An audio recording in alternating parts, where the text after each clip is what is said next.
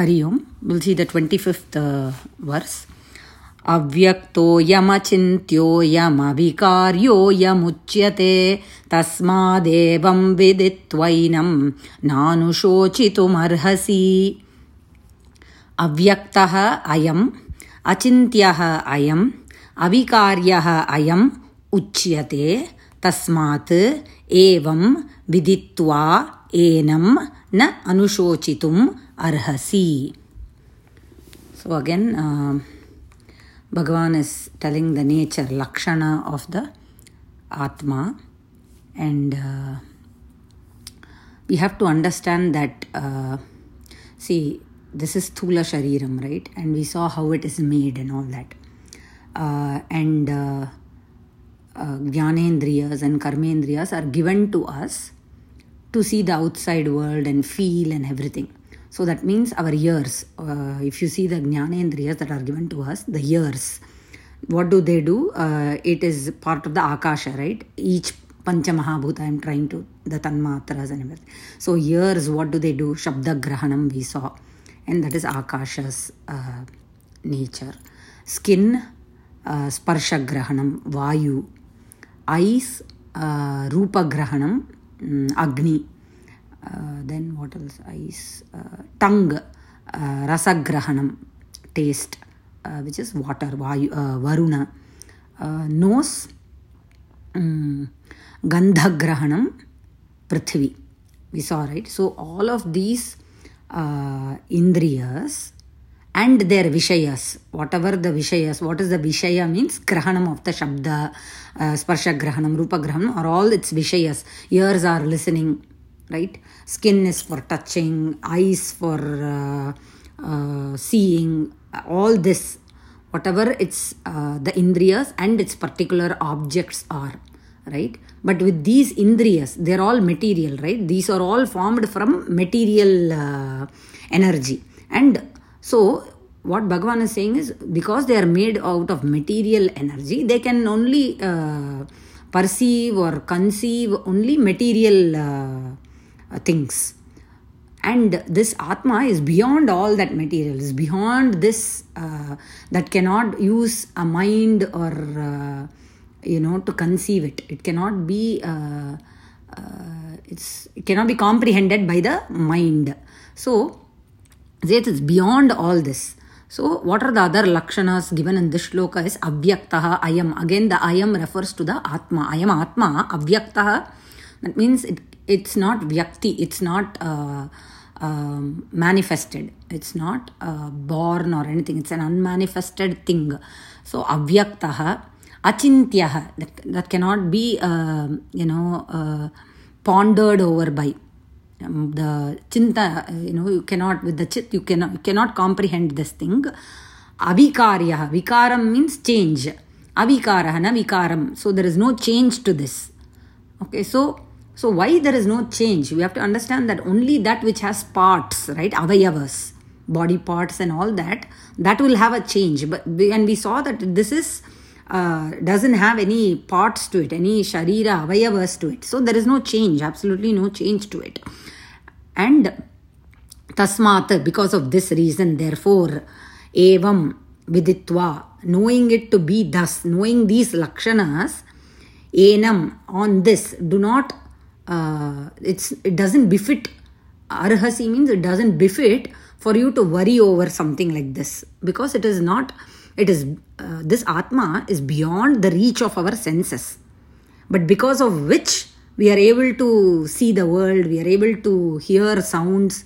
It is, it is the power from that powerhouse that helps us do all this with our Indriyas, but these Indriyas cannot be used to know its power. That's what, it is beyond all this. So, it is beyond the reach of our senses. For this reason, he says it is achintyaha, one cannot ponder over it. And it is not accessible by the sense or its sense organs. So if And avikarya means we saw in the previous examples that kshiram, the milk turns into curd and all that. That means there is a change happening and everything. But this does not undergo any change. This Atma, Ayam Atma, avikarya, doesn't undergo any change. So this is what the lakshanam of the Atma in this shloka. The next one. In the next shloka, Bhagavan is going to say, even if you take it to be, even if you take it for granted that this Atma is, something that's born and changes and all that, what happens? That's what he's going to say. Even if you believe in that, we'll see. Atha chainam nitya jatam nityam va manyase mritam tathapi tvam mahabaho naivam shochitum arhasi. Atha cha enam nitya jatam nityam va manyase mritam tatha api tvam mahabaho na evam shochitum arhasi. So even if you, atha cha, here Bhagavan says atha cha means in the sense of if you take it for granted. What do you take for granted? That this Atma, Ayam Atma, Nitya Jatam. It is something that's, Jatam, Nitya Jatam means it's born. Something that is, permanently born and that it has a sequence of birth and death, if you believe in that. Okay. And it mritam means it dies. So if you believe in the sequence of being born, then die. Then if you die, you're born again. So if you believe in the sequence, even if you take it for granted and you don't believe in the lakshanas that I have listed so far, Arjuna, even then Mahabaho means, a valorous one, because, hero, Bahu, Mahabahu means you have a nice, well-built.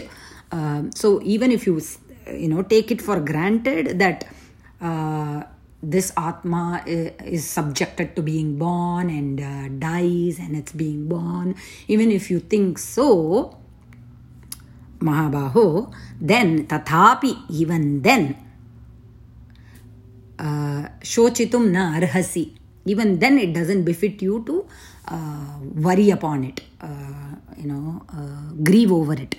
Because why he says so is because whatever takes birth undergoes destruction, right? And whatever is destroyed, necessarily it also takes birth. So he says, even though you cannot say, if you don't understand this concept, or even if you say no, and you take it for granted that this Atma, I am Atma, Jatam and Mritam, that it is born and it dies, and Punaha Jatam, Punarapi Maranam, Punarapi Jananam. If you believe that this Atma undergoes that, even then there is nothing to sit and grieve over, because it is a cycle, that it's a sequence that's happening. I think this Bhagavan is saying that at that period of time when this was happening, I think there were other schools of philosophy also that were raising other, bringing out other philosophies, I think, to give them this. I think I'm sure Bhagavad Padal would have had a reason why in his Bhashyam he has written taking for granted. Atha cha has the sense of granted. Maybe because there were other schools to negate them, or to tell them that even if it is so, it's still, there's nothing to, if your mind cannot conceive this concept, then it still means something that undergoes birth and death. If you just literally think this is how you see the world, then that is how it is, and there's nothing to worry about it. These are the two shlokas. We'll see the next shloka in the next audio. Dhanyavada. Ram Ram.